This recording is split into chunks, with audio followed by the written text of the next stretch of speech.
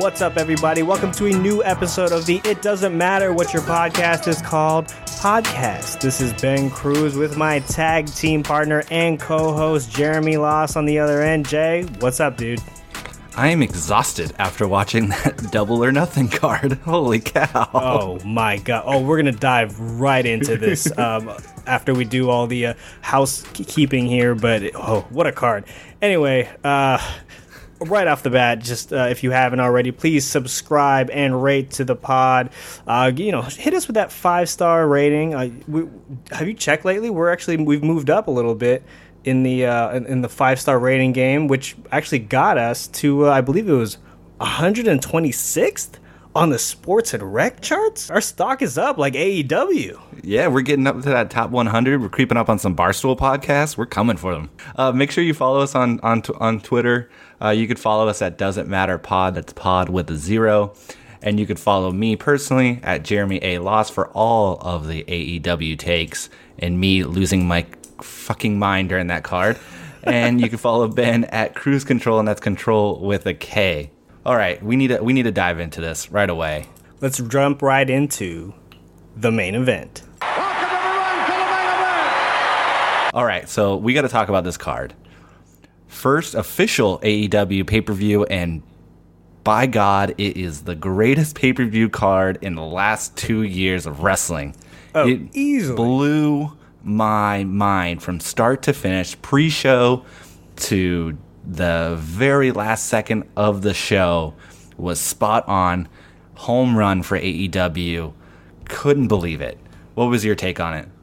I mean, echoed. So I didn't get to watch it live because I was at one of my best friend's weddings. But you were obviously texting me throughout, and I couldn't respond because I also was like a little jealous that you were experiencing it live. But I also wanted to experience it for myself. So I eventually did end up watching the whole thing afterward. And my God, like top to bottom, I can't remember the last time I enjoyed a pay-per-view like that, just from beginning to end. It's just really hard, right? Like, again, pay-per-views tend to be pretty long. This was I think it was around 4 hours, which is probably like that, still a little too long, but just again, for them to bat essentially 1,000 when it easily could have been bad. This is their first huge thing, with the AEW label, and it easily could have gone bad, and people probably would have cut it some slack because they would have, given it the new label and just a little bit of room for error, but they knocked it out of the park. It just felt real from the get-go, and that's just really, really hard to do. Yeah, especially dealing with all the hype around it. I mean, obviously they had All In a few months ago to really kind of get their feet wet in terms of production and putting together a massive card of this scale. But to be able to, one, put on a quality production, I mean, they had the kayfabe entrances, which a lot of people on Twitter are raving about. I mean, we don't see that anymore in the WWE. They all come out of the same curtain. So to have them do the kayfabe entrances was great. JR coming back, even though for my taste, he had a couple of missteps and things that I wasn't a huge fan of, but for the most part, he was pretty good. And then, I mean, all in all, with the music and the surprises, I mean, it felt big. It felt well done. It felt thought out. So, obviously, to me, the match of the night and what told the best story was Cody versus Dustin. I was completely blown away by that match. Great, phenomenal storytelling, and actually really solid in-ring work for Cody, and then also Dustin, who's 50 years old.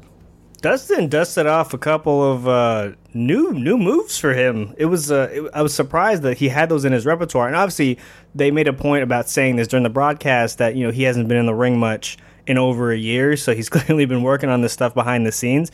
But for him to pull him off as well as he did was super impressive because, like you said, he's 50, which, by the way, like that age gap between them is actually super staggering. Like Cody's only 33. We think of him as this seasoned vet, or and he is a seasoned. We think of him as like this old timer essentially because he's now working behind the scenes and kind of like taking on that Triple H type role where he's at Gorilla.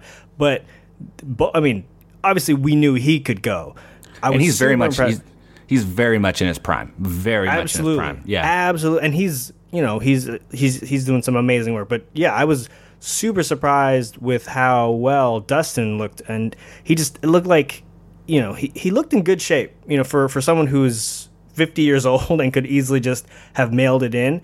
It was a hell of a match. It was incredible. Like, just the storytelling. Like let's put the in-ring work to the side for a second. The storytelling was just incredible. Just the build to it. You know, they had to obviously fabricate some of the tension there, right? Because I think at the end of the day, they are brothers and they do get along. And the way that they, you know, built the story of Cody wanting to kill the Attitude Era, like, I like that. But for them to actually deliver on that, and, you know, obviously the blood and all that stuff helped, but oh my God, yeah, hell of a match. He hit a gusher with that blade job. I mean, that was like Eddie Guerrero backlash style blood. Like that was some serious gushing that he had. I think at one point he was like legitimately pouring blood out of his head. His when face was full. It looked like in Austin or when he was stuck in the sharpshooter. It just like a crimson mask for real. Yeah, and I mean, they were able to build to a crescendo at the end of the match, where I think they were both hitting their finishers, and then eventually Cody was able to get the 3 count. But man, they knew how to work it, and they gave him the time. That was the other thing, is they gave him the time to one, build the story within the ring, and also like build the story with their vignettes prior. The only thing I really did not care for was the sledgehammer to the gigantic the throne. I felt like it was something outside of the storyline to me. Like, I understand that Cody wanted to kill the Attitude Era, but like, that's Triple H, not Goldust. And it just felt like a little off the beaten path, or a little bit more of a parallel path rather than focusing on the direct story. But all in all, I thought it was an excellent match, an excellent story, and just a way to really like set up the next the matches to follow. Because obviously this was like right in the middle of the card. This was dead set right in the middle. Yep. I believe this is right before, quite possibly, one of the better like tag matches I've seen in a while. The Bucks and the Lucha Bros. I mean, they put on a fucking spot show. They went crazy.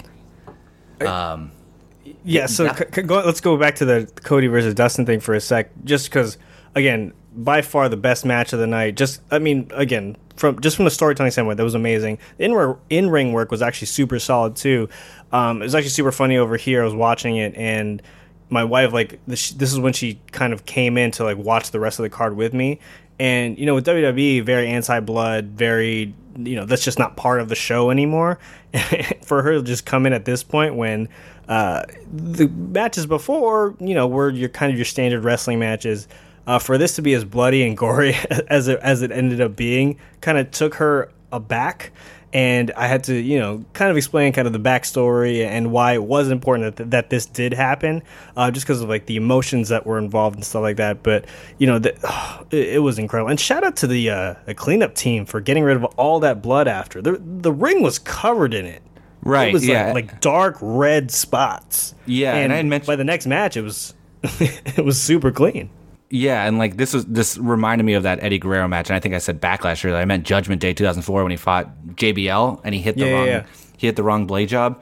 Like the mat was just covered in blood, and like being able to actually like replace the mat to like make it look a little cleaner later in the show was the right call, because I mean it was everywhere. But like going back to that Bucks Lucha Bros match, I mean, I'm not gonna sit here and say I've watched a ton of Young Bucks matches.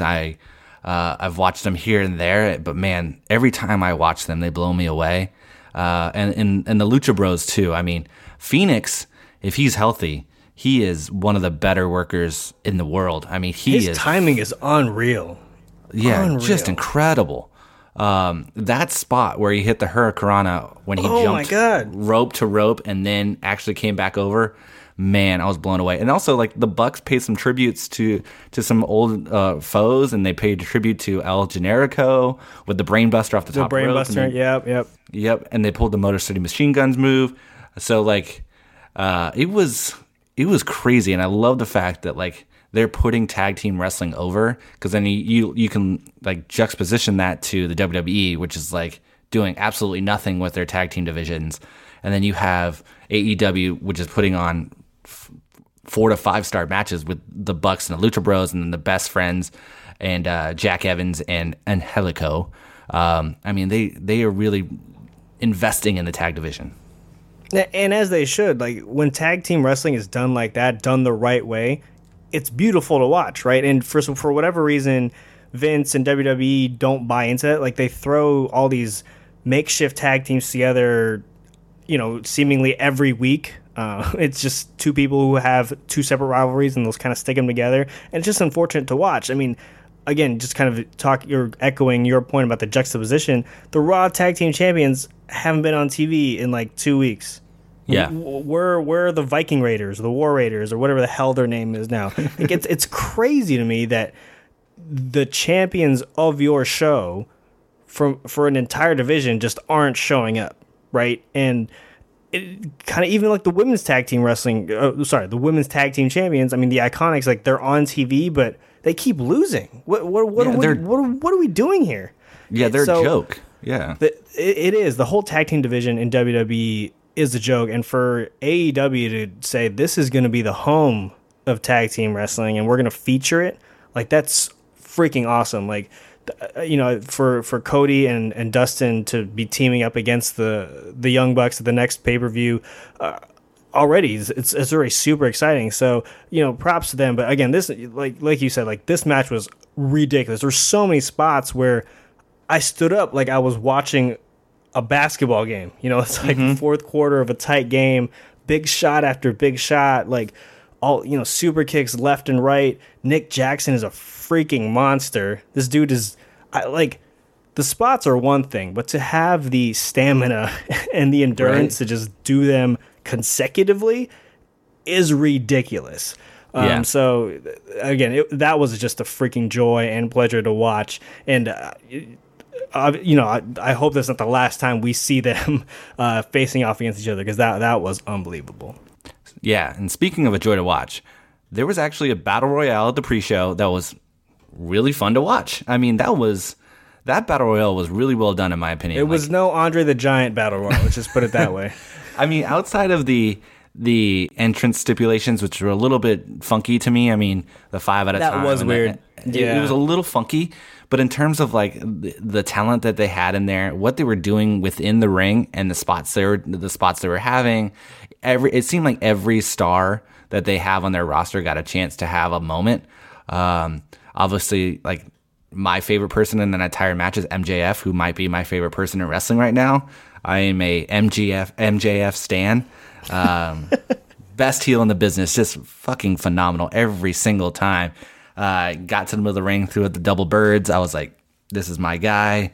And then you also have crazy spots like Joey Janela just fucking almost dying on a table spot. Yeah, that did not. I mean, you see how quick the refs got to him, because his neck took the brunt of the impact. It was insane. Yeah, he took that crazy table spot. He also got a lit cigarette stapled to his forehead by Jimmy Havoc, which was fucking incredible. And Orange Cassidy made an appearance, who is also one of my favorite indie wrestlers right now. I mean, his whole shtick of being his slow movements and wrestling with his hands in his pockets, it just gets me. I spent most of my day today, like, with Orange Cassidy YouTube videos on in the background while I was working. So I'm a big fan. So he's already got his next match set up. He's facing Sean Spears, Ty Dillinger, the Perfect 10. What a huge spot for him. Yeah, the Perfect 10 was great in there. I mean, he actually got a chance to shine. Yeah. He even did the Perfect 10. So I thought everything was great. And then obviously having Hangman come out as the Joker when it made so much sense. I mean, obviously I think that's where they're going to go, is they're going to put that belt on Hangman eventually once he faces Jericho later. But man, it all made sense. It all built correctly, and then they had the segment in the middle of the card where they had Bret Hart come out and show off the belt, and they had Hangman come out, and they built to other feuds. They had MJF come out and break and interrupt Hangman that can start a feud there, and then you had Jimmy Havoc come out and start a feud with MJF. So it's like they're already building to the next pay-per-views in this pay-per-view. It's not like a let's wait until after and then restart. They're already building down the line, which is great to see.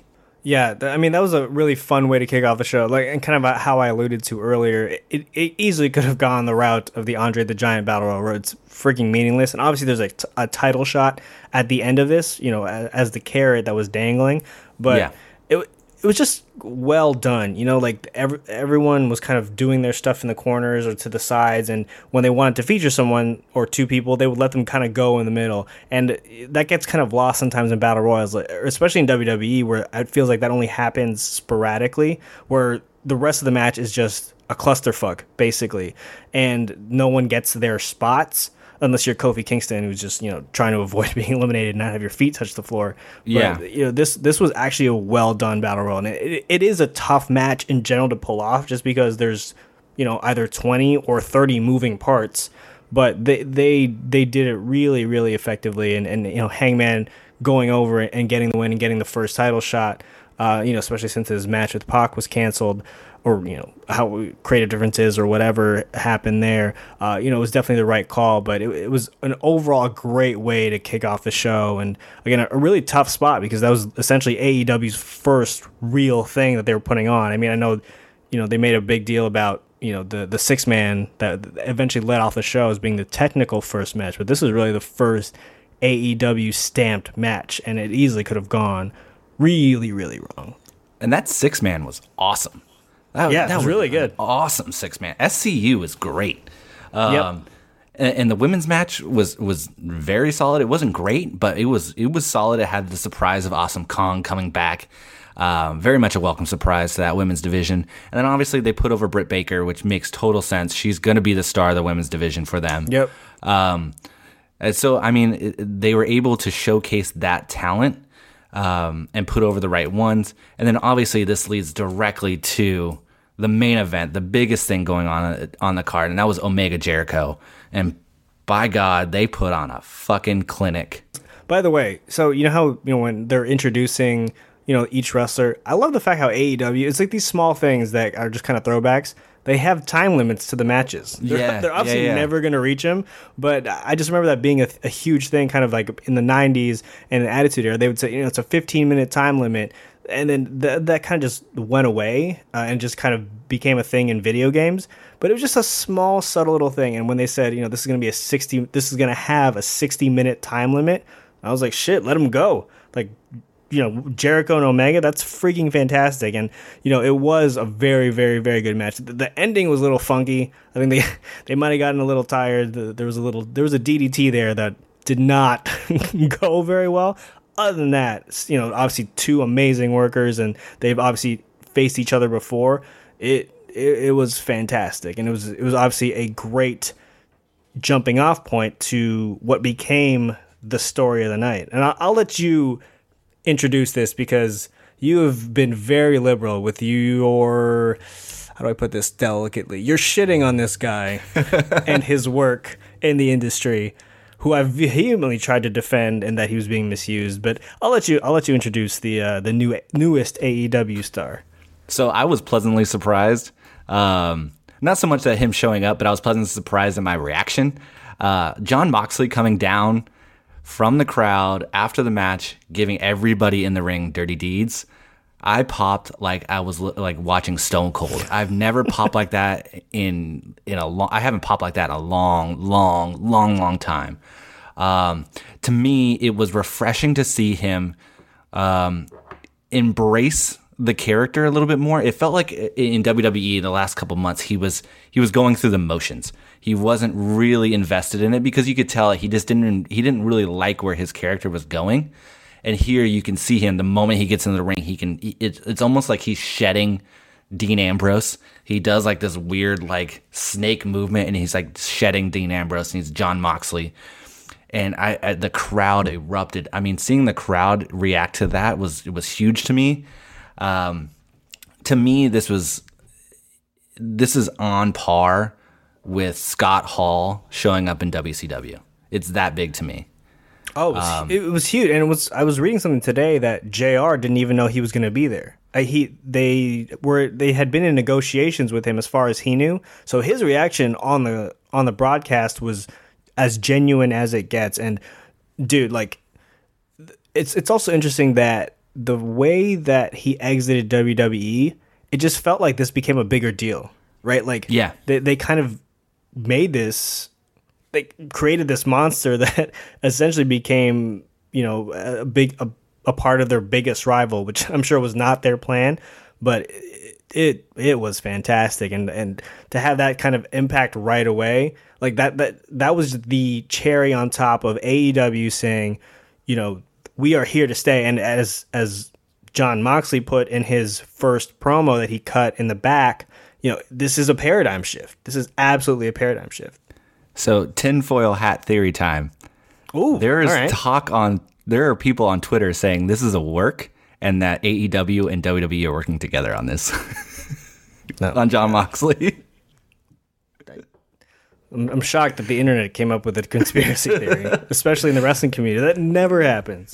It was. It's an interesting one. That if you look at it in the right way and start like really like hammering in the puzzle pieces to make them fit, it sounds a little bit. It sounds like it could be real, but I mean, obviously, it's not.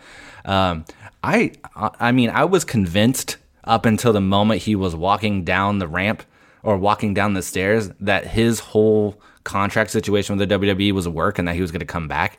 I think I'd even said it on this pod that he was going to go back to the WWE. You definitely did. Don't worry about it. Like, he's going to be back. And to see him show up, say that he signed a multi-year deal, and now he has matches in line. He has already in line a match with Joey Janela at Fyter Fest, which is going to be a fucking bloodbath. He has a match with Darby Allin, which again will be a bloodbath. He has a match with Pentagon Jr. He's going to face Juice for the U.S. title in New Japan. And then he's got Omega at All Out. Like, he's got fucking just quality matches lined up that fit his style and fit his gimmick. He's not fighting some like a generic wrestler in the WWE that's gonna have to put on a PG match. Like, he's fighting Joey Janela and Darby Allin and Pentagon, who are gonna want to like put on some brutal matches and do some crazy shit. Like, that's awesome to me. I think. Sorry, I didn't mean to cut you off. I think AEW just kind of fits his personality more, right? I think Seth Rollins said this about Dean. He just kind of marches to his own beat, right? And AEW just it's very, very, very wide open right now in terms of the directions it can go, and they don't seem to have, you know, they don't want to control their people. They want to be the Steve Kerr to their Steph Curry, right? Where it's get out of here with your Warriors. With your Warriors. I'm sorry, yeah. analogy. The first time I've dropped a Warriors reference in 9 episodes. I think you should be very, very proud of me. But That's true. To that point, it's just, you know, you got to let these people go. And I think Vince and even Triple H, to an extent, they keep their talent very close to the vest, and it seems very contrived right now, which is, I think, the biggest problem with WWE is that they don't let their people go, right? Like they let them go within kind of like a lane, and I think that's the most frustrating part as a fan, is that you can tell, especially with Dean Ambrose, like the way that they look, the heel turn when he turned on Seth the night that Roman made his announcement, I hated it then. I think I still hate it now, but they had a huge opportunity to turn him into one of the biggest heels in the company, one of the biggest stars in the company. And the way that they messed that up is still mind-boggling to me, because it was sitting there on a tee for them. Like he could have been one of the greatest heels ever. And that whole, you know, the fans are a disease, which is essentially what they are now having Sami Zayn continue to do. I don't blame Jon Moxley or John Good or whatever his actual real name is for being frustrated and wanting to get out eventually, because this is what he should be doing, just being a fucking badass and, you know, stomping people out, and whoever stands in his way. Yeah, he should be that lunatic that it was always kind of hinted to. I mean, they went heavy on lunatic fringe in the WWE, but allow him to be just a lunatic and allow him to run in from the crowd and interrupt a match, and allow him to do crazy shit on top of a pile of chips. Let him like walk through the crowd and hug kids and do random shit that is not like in the constraints of a character. Let him be him.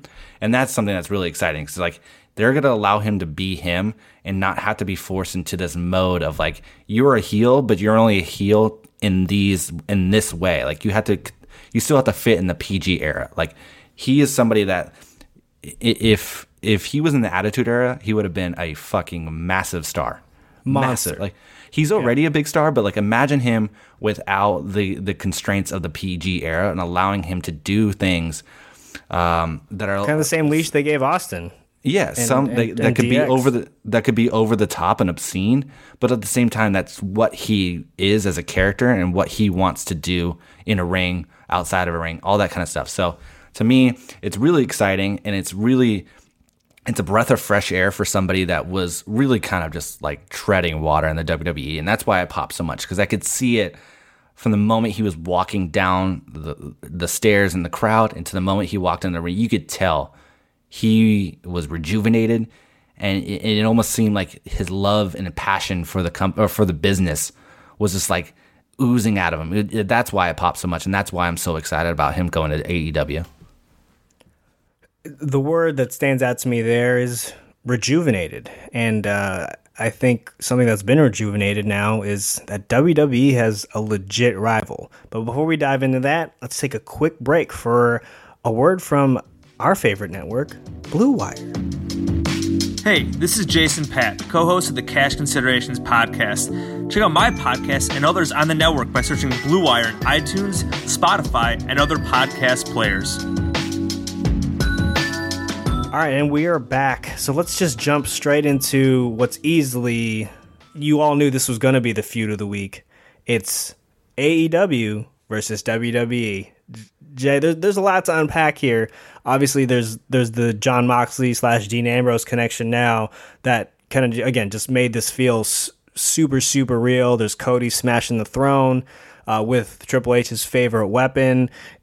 You know, there's Dean Malenko. Dean Malenko is now producer at AEW, leaving WWE after roughly 10 years. Same with Billy Gunn, who was for some reason in the Battle Royal, but whatever.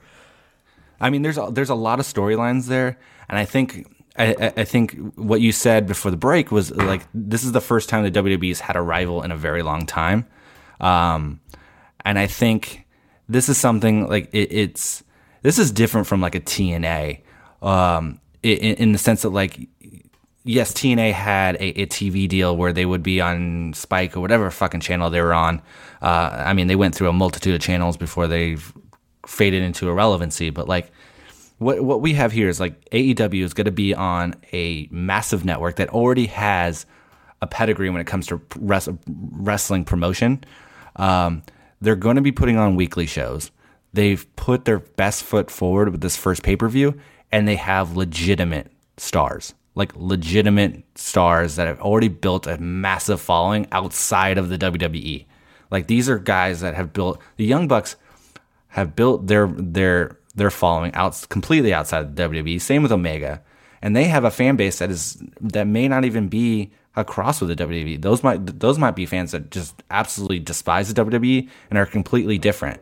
And then you have people coming over you have fans coming over with a Jon Moxley and whoever else decides to make the jump to Ty Dillinger and so to me, this feud is something to keep an eye on. This is something that is not going to be like a drastic change. Like AEW is not going to be like hitting WWE's bottom line. I don't think they're going to do it for the first year. I think what they're going to do, and I think they're going to have to play the long game, is just like keep poking, keep prodding, keep building, and eventually you can get to a spot where you are a viable number 2 threat. Right now, I mean, it's apples and oranges. WWE is a fucking monster. Like, there's no doubt about it. It's a freaking machine. Yeah. So it's like we can't come out and say like AEW is going to dethrone the WWE, because that's just not like. You can't see that far ahead, but right now, like if they continue to put their best foot forward and continue to do what they've been doing, they can become a viable number 2 threat, or a viable threat similar to a WCW. Oh no, absolutely. And I think it's a different time now, right? Like with how the internet and social media works now, they're going to be a bigger threat than Impact or TNA ever was, just because Impact and TNA was competing directly. It was TV versus TV, right? They were never going to catch up on years of devotion and fandom that had developed over the years. But now with kind of the internet, you can kind of see that already within WWE itself, right? Raw and SmackDown are essentially competing against NXT, which is an internet-only television show. So for the now. Writing was on, for now. The writing was on the wall there, right? Like that, there were kind of cracks in the armor for WWE that you could sneak in because they kind of developed it themselves. And now I think AEW is taking that model, plus they're, adding in a TV deal, and this was essentially their showcase to say, like, we are the we are the real deal. Like, you should come watch what we are going to do on a legitimate network. So, and they're also backed by Bleacher Report, which is now a legitimate sports entity. So they have the ammo to do what Impact initially thought that they could do, and it's kind of scary because I think Cody's one of the brightest minds in the game. There's literally 4 wrestling people who know how to create a wrestling show, right? I think that was ultimately TNA/Impact's downfall, is that they didn't have wrestling minds. There are now 4 of the best, and they're young too. Like Cody's 33. Like this is insane to think about. And Cody's obviously been inside the WWE machine, so he knows what works and ultimately what doesn't. So it's going to be a very, very interesting, next couple of years. So I do think AEW does have the legs to kind of at least go a few years. Like we don't know the end game, and like you said, they're not going to catch up to WWE overnight. But the fact that they are the talk of the wrestling community, after one show, and that Raw and SmackDown could not even come close to what they produced it's a telling sign. Yeah, I mean, their 4 vice presidents are either, I think they're all younger than 35. I think Kenny Omega is 35, and I want to say Nick Jackson is 35 as well. So I mean, they're all in their prime. Nick Jackson is 29. I'm sorry, and Matt Jackson is he is in his 30s. So I mean, they're all relatively young. They're all bright minds, and the interesting thing for me is they all have different experiences within the wrestling business. You have the Young Bucks who came up through the independent through the indies in America. I mean, they built their brand in America in the indies. You have Kenny Omega who built his brand in Japan, and then you have Cody who built his brand in the WWE. They all have vastly different experiences, and that can all come together to build something special. And then they also have the backing of the Khans financially. I think the big test for them is going to be weekly television. It's right. Incredibly hard to put together a weekly television show that people are going to want to tune in every week. With no off season, yeah. With no off season, tell great storylines and have your talent maintain. I mean, that is something that WWE deals with on a regular basis, is that they struggle to tell storylines, but also like their talent gets injured a lot because this is a hard business. So like that is going to be something that could be the downfall of AEW, but we'll see. I mean, they're going to be doing 2-hour weekly shows instead of a 3-hour and a 5-hour, or a 3-hour and a 2-hour. So that could be a benefit. It all depends on like what this transitions into when they start doing weekly television. To me, that's the biggest challenge. And another thing too is that, kind of looking back at the TNA Impact thing and why it never really panned out, was merch, right? Like, you see, again, wrestling as a whole is still kind of like this niche thing that, if you see someone else with a wrestling shirt on, you kind of just, it's a small little nod of acknowledgement, but it's always been WWE shirts, right? Ever since WCW folded, WWE shirts. It's, the old school fans who still have Austin and Rock shirts, and the newer ones who, are, they have a lot of NXT shirts because that's the most accessible thing. And AEW has the backing of Pro Wrestling Tees, which is one of the biggest wrestling apparel entities like on the internet right now, and they are supplying, I mean, they've obviously been supplying t-shirt designs and t-shirts for all these guys and girls when they were on the independents, which is again kind of changed the game from a merch standpoint. But the merch throughout the arena was staggering. Like everyone had an AEW shirt. It was kind of crazy. I mean, the Young Bucks and Kenny Omega and the Bullet Club, I think they all had a merch deal, or they still do have a merch deal with Hot Topic, and they were like the highest selling shirt. I mean, they've always been one of those top sellers. I mean, obviously having the backing and being part of the Bullet Club, which is massive. I mean, it really helped them, but also like Elite shirts sell out everywhere. Buck shirts sell out everywhere. Omega shirts are selling out everywhere. So I mean, like their merch is selling without a machine behind them. That's the crazy thing.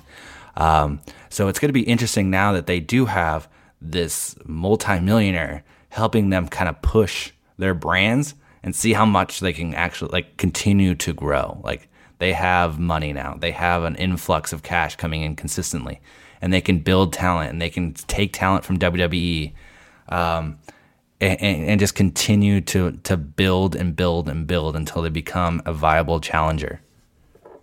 I'm just kind of waiting for the day where Tony Khan has that conversation with his dad and is like, where they make a bet on who's going to win first, AEW, like in terms of the ratings, or WWE, or the Jaguars winning a Super Bowl. It's just, I'm just waiting for them to place that bet and, to get that alert on my phone. It's going to be, it's going to be very, very interesting. But again, this is just kind of putting a bow on all of this stuff that we've just been talking about, this AEW stuff. It was just a very, very exciting feeling watching that pay-per-view. Right? I haven't had that feeling in a long time. I mean, there's been great New Japan pay-per-views that have been out there. Even when TNA and Impact was kind of at its peak, there were some good matches and good cards there. But this just felt like a moment, right? As a wrestling fan, it just had this at the end. You have that as they're going off the air and JR signing off. It's just this image of Jon Moxley like doing his Jon Moxley thing, and you're like, wow. That was freaking incredible, and I can't wait for the next one. So I'm super excited. And to like speak to the feud aspect, like I also think it's interesting that like the WWE is not shying away from it. Like Sami Zayn drops AEW on Monday Night Raw, and apparently that was on script. So I mean, it looks like they're like leaning into it, and they want this to be something, because ultimately competition helps. WWE was never has never been hotter than it was when WCW was at its heyday. And they were going head to head, and they were putting together the best product possible. And then obviously once WWE became like the lone star in wrestling, I mean, obviously like they maintain their lead, but also like the quality has diminished like continuously. Right, so they've gotten complacent. Yeah. Yeah, exactly. So having competition is going to help. I think we'll see if WWE continues to mention them. I mean, obviously the fans are going to continue to drop AEW chants whenever something goes on that they don't like. But if they still have talent, if the WWE is still allowing talents to drop AEW on the shows, tweet about it, because they were, I mean, literally like dozens of wrestlers in WWE were tweeting about Double or Nothing on Saturday. I mean, they were just all about it. So I even saw like Big E tweet about it. So this is going to be a fun time. I think once AEW starts going on TNT on a weekly basis, is going to be really fun. It's never going to be the Monday Night Wars, because that was kind of like the peak of wrestling fandom, and why you and I are still talking about this stuff today, because that time like hooked us in.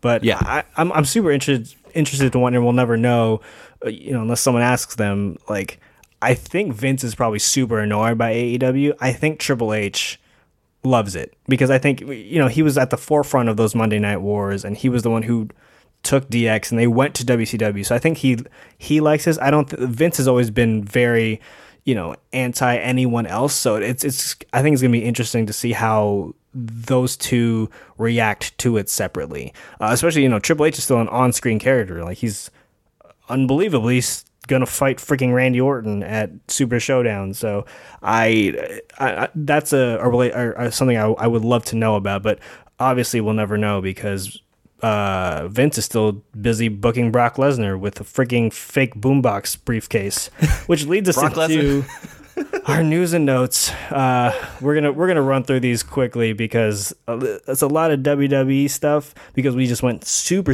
heavy on AEW, but there's a lot of stuff that we were not very happy with in terms of the response from WWE and for Double or Nothing.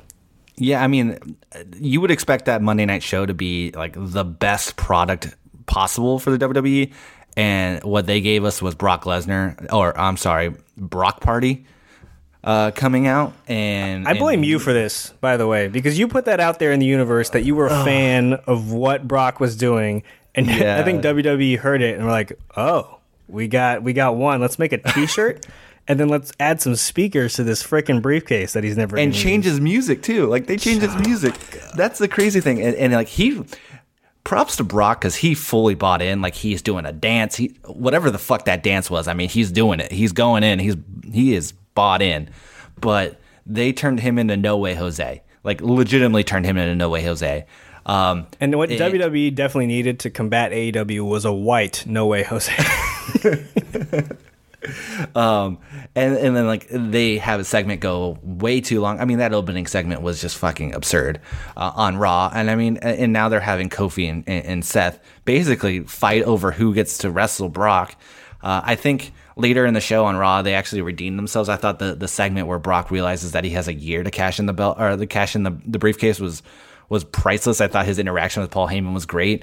But yeah, I think they took a good idea and they ruined it by just going way, way, way over the top with Brock Party. You and everyone else know where I stand on this Brock Lesnar thing, and it's just still upsetting that he's still a main cog in the show, just because I don't think he deserves it. I don't think he deserves to be the highest paid guy. I think that causes animosity and schisms in the locker room that don't need to be there, because there's already too many guys. What are we doing with this part-timer who is just gonna freaking he doesn't like wrestling? I still don't understand it. But let's quickly move on before I have a freaking brain aneurysm talking about Brock Lesnar. Well, I mean, we're gonna move on to another thing that might cause you to have a brain aneurysm. Baron Corbin is going to be facing Seth Rollins for the Universal title in Saudi Arabia. I mean, Vince really wants Baron Corbin to be a thing. I mean, that's not too big of a shock, because he was all about Baron, even when Baron had the receding hairline, but also the long hair when he was, when he won Money in the Bank, and he's one of the few who has failed to do it. So Vince has a certain type, right? He has like my cousin likes blonde girls. That's all he likes. Vince likes 6 foot and over. Right, that's who he wants to be champion, and that's who he wants to be featured on his shows. So, for whatever reason, he loves Baron Corbin, and like I don't hate Baron Corbin necessarily. I hate the way he's dressed. I don't. Again, I think everyone hates the way he's dressed. That's not a hot take at all. But he's to his credit, he's really embraced this role of if everyone's gonna hate me, might as well, kind of like how Roman Reigns was doing it when everyone was booing him before the cancer thing. So he's doing what he can within the constraints of like his actual skill set and his position in the company. But we just need to stop, man. Like who are we kidding? Do we really think Baron Corbin is going to beat Seth in Saudi Arabia? No. But like, yeah, his gimmick that he wrestles in like business casual attire is not going over. I wonder how many shirts he sells. Like, I wonder how much merch he sells. Do you see, like, I've never seen somebody like at a wrestling show or like a shot in the crowd with like a Baron Corbin shirt on. Yeah, because they don't want to get ridiculed. I feel like you would DDT someone if you saw someone wearing what is a Baron Corbin shirt at this point? Is it the vest with like the logo insignia on like if they made right-hand corner? If they made a shirt that was like just like a white shirt with like a vest over top of it. That'd actually be kind of funny. Like a screen printed vest. Yeah. Like that's like super cheesy, and like to me it would fit the character, because I still don't understand why he wrestles in a button up, but he doesn't even need to repackage. He just needs a reclothing. I'm legitimately at a loss for words to describe him as like a character, because it doesn't work for me. And also his in-ring work just is boring. It's fine. It's nothing boring. Exciting. He's adequate, which I think is not. You want to feel one way or the other, right? Like you want to be like Seth Rollins, who's one of the best workers in the business, or you want to be angry at John Cena because he's charismatic but has like 3 moves. You know, like being that kind of middle ground is never good. Yeah. Also, did they change Seth Rollins' music? Did they put the Burn It Down at the beginning? I feel like they did. Yeah. That's been like that for a while now. No, I thought they always started with like the double bass, and then like 10 seconds in is when they did the Burn It Down. I feel like now they've opened it directly to they moved Burn it to the beginning. Yeah, because they realized that everyone was getting into that. Like that's when they would really, you know, pop is during the burn. So they just kind of front loaded it, which, you know, I'm not necessarily mad at it. Seth has a solid entrance, but let's quickly move on to the 24/7 belt, which I like. I'm a fan of. It's always gotten shit on a lot, you know, on wrestling Twitter, the wrestling internet. But so today, Elias became a 24/7 champion for all of like an hour because he dropped it by the end of the night to Truth, who is now a 2-time 24/7 champion. I hate the fact that these sentences are coming out of my mouth after just gushing about Double or Nothing. And my God, the SmackDown main event was freaking Roman Reigns and R-Truth versus Elias and Drew McIntyre. Just the juxtaposition of the tag team matches that we are talking about in a span of like 48 hours 4 days is staggering. It's absolutely staggering. So let's quickly move on from that to a brighter spot, which is in WWE, NXT. Some news there. Road Dogg now full time on NXT. What do you think that's going to do for the product? He was the head writer on SmackDown for a while, and you know there were some reports that he quit just because Vince's undecisiveness kind of finally got to him, and he quit that position and went to a lower one. So now he's going to NXT to presumably work closer with Triple H. Yeah. So I can only assume that it'll make it better because it's already the best thing in the company. Yeah, I mean, I think this is a positive change. I think him working with Triple H on a more consistent basis would be great. I think him working with younger talent would be great because I mean, Road Dogg was excellent on the mic, and I think that's something that he could really teach younger wrestlers coming in that may not be focused on the promo aspect, and which I mean is such a huge aspect within the WWE. So I think him being able to get a little bit more hands on with younger talent is always a good thing. I mean, and also like there's the possibility that Joey fucking Ryan will be an NXT coach in the future. There was news that came out that he reportedly turned down an AEW deal. He might be the only person who's turned down an AEW deal in the past like 6 months, which is crazy to think about. So the story is that he turned down AEW. There could be potential that he joins NXT and then eventually transitions into a coach role, which would be really interesting. I mean, he is 38 years old, so I mean he is getting up there in age. The one thing I'm questioning is how do you get that character into the PG era? Like his character is literally like dick flips and people grabbing his dick. Yeah. So like I don't understand that. We'll see if it actually comes to fruition. I mean he's probably making a killing on the indie scene just jumping around, but Joey Ryan in NXT, what do you think about that? I mean, it looks like they're transitioning him to an off-screen persona, you know, just to coach, which again would make sense because they can't have genitalia grabbing anymore. AEW would have done it. They would have done it, you know, full blown. But well, they did at All In. They did the dick druids. Yeah. Yeah, which was again super confusing out of context. But I remember reading the results for All In after it happened, and my wife looked over my shoulder. She's like, "What are you reading? Does this say penis druids?" And I had a lot of explaining to do, but no, it's I think it's a good move for NXT, especially if him and Road Dogg together. I think that's great because again, with NXT being the best thing that they have going, and you know that being essentially being a feeder system into the two main rosters, it's always key to keep developing those guys and girls in NXT. So yeah, another thing to look into here is like the potential of NXT moving to FS1. and becoming more of a weekly television show. I mean, obviously they have the weekly show on the network, but being able to have that on a network, on an actual TV channel. So maybe bringing in these guys will help with character development when it comes to a weekly television brand. Yeah, I mean, performing for, WWE Network and everyone in Full Sail on essentially what is tape delay is very different, because they can fix things in post. Live TV is just very, very different. And a lot of the NXT guys and girls who have made that transition, in the beginning, it's always been a little rough, right? It's always been like that, and it took even Seth Rollins, a few years to figure out who he was as a singles wrestler and his persona on the mic. So it does take a while, and I think they're starting to realize that, especially with the way they've kind of called up all these NXT guys and girls very, very quickly. Like, the Ricochets and Aleister Blacks of the world, like, they were awesome in NXT, but they haven't quite hit in the same way just yet. And I think they want to expedite that process where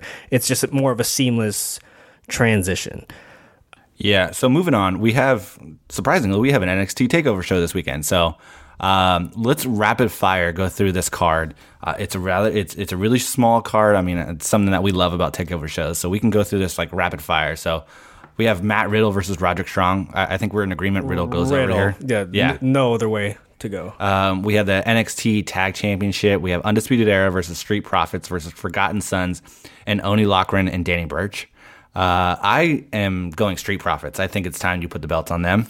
I'm going Undisputed Era. I just think they need to rebuild the tag team titles in NXT just a little bit. And I think giving it to Undisputed Era to hold just for a little bit, then the Street Profits can take it from them later when, Undisputed Era eventually makes the jump to the main roster, which I don't think is very far off. So yeah, that's, I think, where we're going. NXT North American Championship, we got Dream versus Tyler Breeze. I think, to me, it's obvious Dream's going over here. He will. I'm actually a huge Tyler Breeze stan, and that's because of his work on the Up Up Down Down channel. Him and Xavier Woods are like best friends, so he's always on there, and he's freaking hilarious. So I wouldn't be mad at him getting a quick little title run. Maybe he drops it super quick, but it doesn't make sense for him to win at this point. So yeah, I'm with you, Velveteen all the way. Yeah, and then we got the NXT Women's Championship. We got Shayna Baszler versus Io Shirai. I think it's time you put the belt on Io, and you move Shayna up to the main roster. I think main roster needs it desperately. Though, especially Raw. Oh my God, they need women's wrestlers, women's stars, ASAP. And Becky's still doing great work, but it's she needs new challengers. So this Shayna, I think, would be fantastic at this point. Yep. And then NXT Championship, Johnny Gargano versus Adam Cole, which is going to be a barn burner. I got Gargano. I'm a huge Adam Cole fan. I'm also a big Johnny Gargano fan, but I think this is Cole's moment. I think he's got to go up to the main roster at some. Like, he was there. He had like a little quick date on the main roster, and all of a sudden he just went back to win the NXT Championship. Obviously that changed once Ciampa got hurt, but I think it's we had to usher in the Adam Cole era before they have to him jumping to the main roster with no world title run doesn't really make a lot of sense to me. So I think they just got to do it now. They got to pull the trigger. Interesting. So I think it's time for our favorite segment of the show. We didn't have one last week, so it's time for White Wine Hot Takes.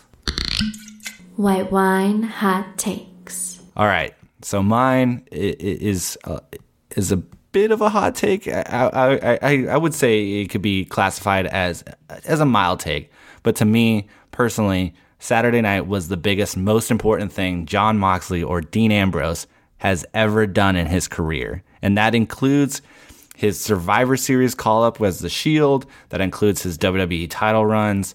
I think what he did on Saturday night changed the game and changed the landscape of professional wrestling so much that you can't look at it and not think that's his biggest thing. To me, that was on the level of Scott Hall joining WCW and coming into the ring saying, "You know who I am." So I'm excited to see where he goes. I'm excited for him. I'm excited about the possibility of Jon Moxley becoming an even bigger star. I'm just taking in all this positive John Moxley, Dean Ambrose talk that you're delivering. I'm going to cut this later and put into a supercut for when you eventually turn on John Moxley for being too Dean Ambrose. My white wine hot take for the week is I hate Chris Jericho's new finisher.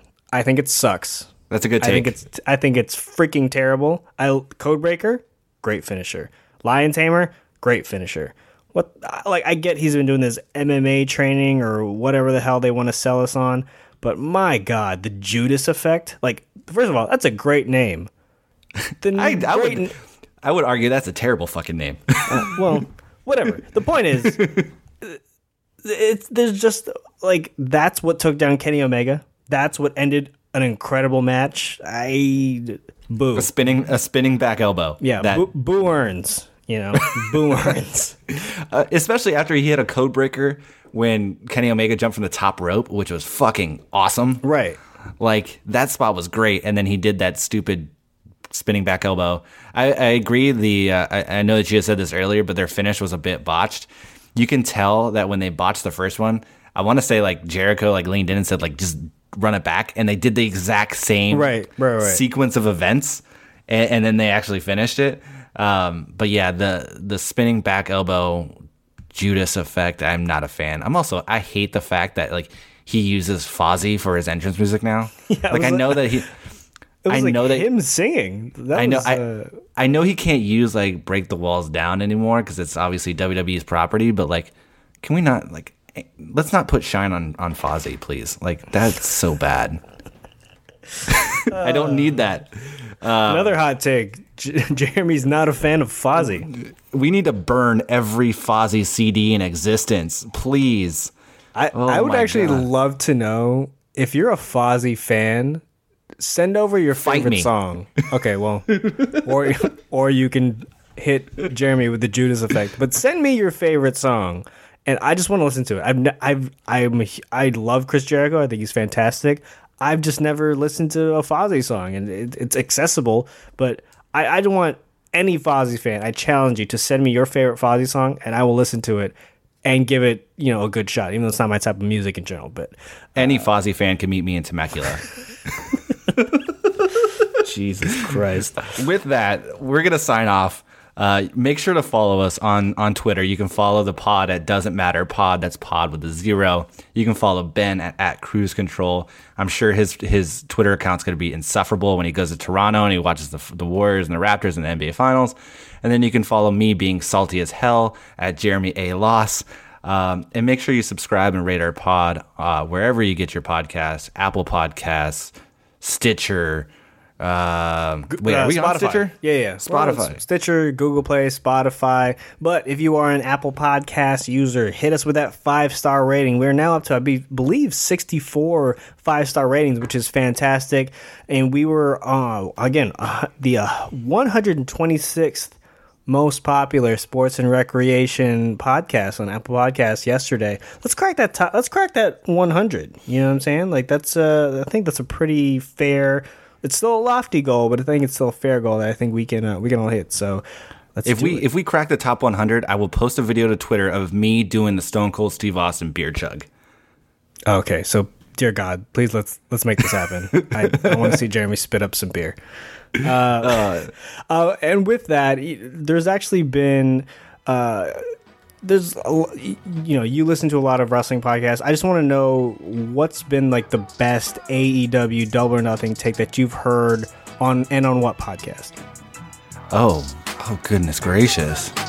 I think it doesn't matter what your podcast is called. Oh, it gets me every time. Thanks, everybody. Have a good one. Hey, and by the way, I stole Stokely Hathaway's CD player. Bye.